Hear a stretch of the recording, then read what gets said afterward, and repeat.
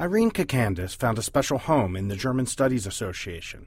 The Dartmouth College professor gravitated towards the group early in her academic career and speaks eloquently about the lessons she has learned from attending the annual meeting over the years. But several years ago, something big happened in her relationship with the GSA. I must admit, when I was elected officer, which means that you go through the ranks, right? 2 years as vice president, and then 2 years as president, and 2 years as past president, that immediately upon election, I realized that I would be president for the 40th, and I was slightly overwhelmed with that thought because it does feel like a huge marker. And I wondered, what does it mean that I'll be the one trying to lead the way for that occasion? But I think since I've had it in mind for several years, I'm very excited about where we are. And I'm looking forward to a lot of fun. The fun will commence at the Town and Country Resort and Convention Center on September 29th in San Diego. More than 1,400 scholars from the U.S. and around the globe will convene for more than 300 sessions and many other social functions to celebrate the GSA's annual meeting and its 40th anniversary. What started as the idea of one Arizona State University professor has developed from the first gathering in his backyard to 4 days of academic research, renewed friendships, and new ideas. Welcome to the 6th and final episode of the GSA 40th Anniversary podcast series. My name is Brian Shea, and I am the Public Relations and Advertising Coordinator in the Journals Division at the Johns Hopkins University Press. So far, we have looked at how the GSA got its start, the work which goes into putting the program together at the annual meeting, the unique social experience of the meeting, the new and innovative ways GSA shares scholarship, and how the association supports its members. Now, we have a chance to put the importance of the GSA into context and take a look at some future plans for the organization. Part of the reason that this 40th anniversary celebration has great meaning to those who have given so much to the GSA is that new members continue to come and share in the experience.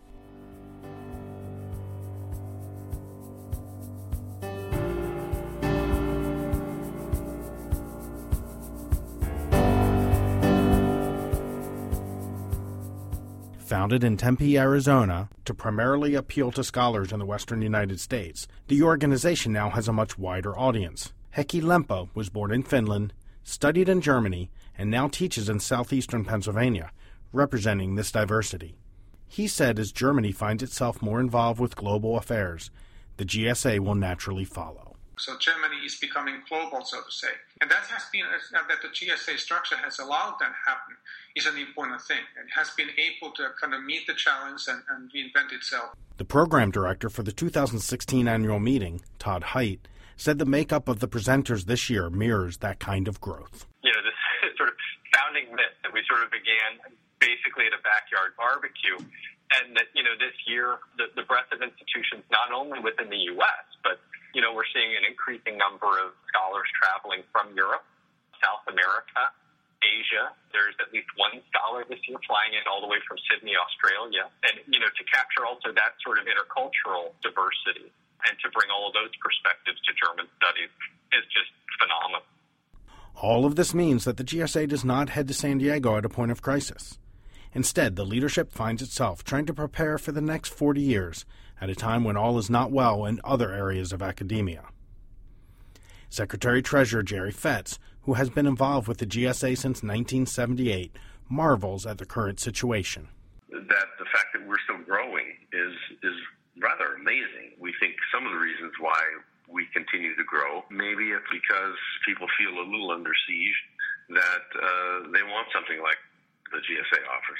We're living in a time in which academic budgets have been cut and people don't have as much money to travel to conferences anymore, and yet our conference keeps growing and growing, and our journal is now professionalized and really made a quantum leap ahead in its look and its professional orientation. That was former President Suzanne Marchand, who has very bullish feelings about where GSA is headed. This is an organization that's very strong and has tremendous support from its members.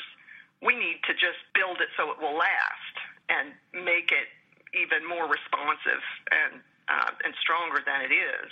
Those plans involve focusing on the executive director position, now occupied by David Barclay. Just the second executive director in GSA history, Barclay has led many of the changes which have allowed the association not only to grow, but to implement procedures and make investments that will have a long-term positive impact. Marchand said the planning has already started for the next transition of leadership within the association. We worked on very hard when I was president was preparing for the time that David Barclay steps down. And David he's been at the center of this and urging us to do all of the things we've been doing ever since. And those are all means of trying to assure that when he does step down, the organization doesn't fall apart, since he has been so much the force who's kept it going, he and Jerry Fetz. GSA continues to discuss making these kinds of plans, including the possibility of a full-time executive director once Barclay steps aside. Leadership changes are a big deal, but Kacandes points to one aspect of the membership she feels will prepare the GSA for the future. I think it always does go back to a core set of people who really sacrificed themselves in order to make sure it kept going. And there's no doubt that there's fairly large, but still countable group of people who have contributed a lot to the GSA.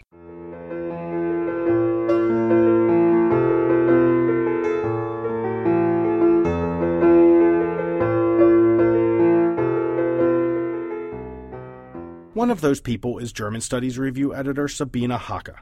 She has led the journal since 2012 and said her interest in that position came from a simple desire. Yeah, I really, as they say, wanted to contribute to the future of the GSA and do my part. Hacke oversaw a special issue of GSR this fall, which provided an overview of the association's history. With contributions from many of the most influential figures in GSA's 40 years, stands as a key historical document. I think it captures, including through its imperfections, what GSA does. Barclay said, as a historian, he appreciates the opportunity to have that kind of record available, not only for the reflection at this point of GSA's history, but to inform future association leaders about what they represent. The founding generation still has a direct impact on the association. Barclay said his direct connection with founder Gerald Kleinfeld is immeasurably important. But future generations will not have that opportunity. He was there at the genesis, and knowing that I can pick up the phone or send him an email and get an almost instant response from him is immensely gratifying. And I hope that our members continue to realize just how absolutely vital he and other members of the founding generation were to the association. And the fact that so many of them continue to come, I think, is testimony to the fact that the GSA has been life-changing for a lot of us.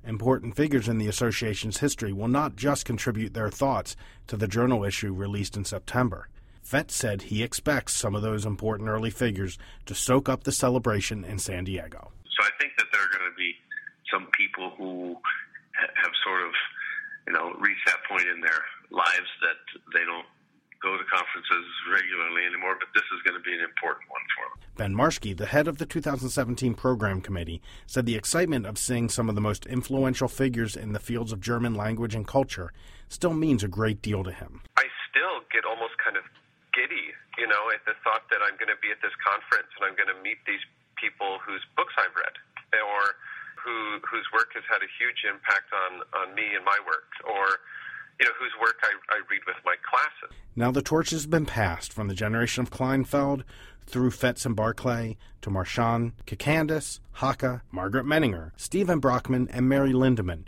who will succeed Kacandes as president for the next 2 years. The line behind this group of leaders includes people like Marschke, Lempe, Haidt, and others. Someone presenting their first paper in 2016 may find themselves leading the program committee in the near future. These are the kinds of people that Marchand trusts with the GSA's long-term success. I think one of the things I really learned from my experience was just how many quiet soldiers there are, just doing the work behind the scenes, making sure things happen, and committed to the organization in a way that's just really sort of awe-inspiring. To pave the way for the future, the GSA has embarked on an ambitious fundraising journey. The association has secured some major gifts and is continuing to look for ways to raise more funds. One way that members can help is by taking part in the 40 for 40 campaign at the annual meeting with a $40 donation. Fett said he knows the membership's appreciation for all that GSA offers will make the campaign successful.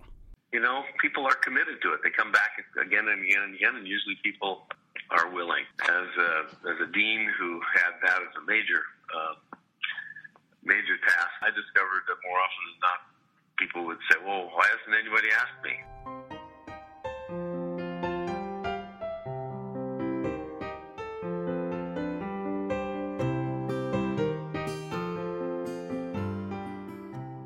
From an impromptu discussion in 1976 and a backyard gathering to an influential and growing group of scholars, the German Studies Association has created a remarkable legacy over the past 40 years. Members may come from many places with different expectations and diverse research interests, but they all have one thing in common. That whether we're in literature or in history, we are interested in culture. And culture is sort of the thing that binds us together. Thank you for joining us through this look at the GSA after 40 years. Please stop by the JHU Press booth in the exhibit hall during the annual meeting. See you in San Diego.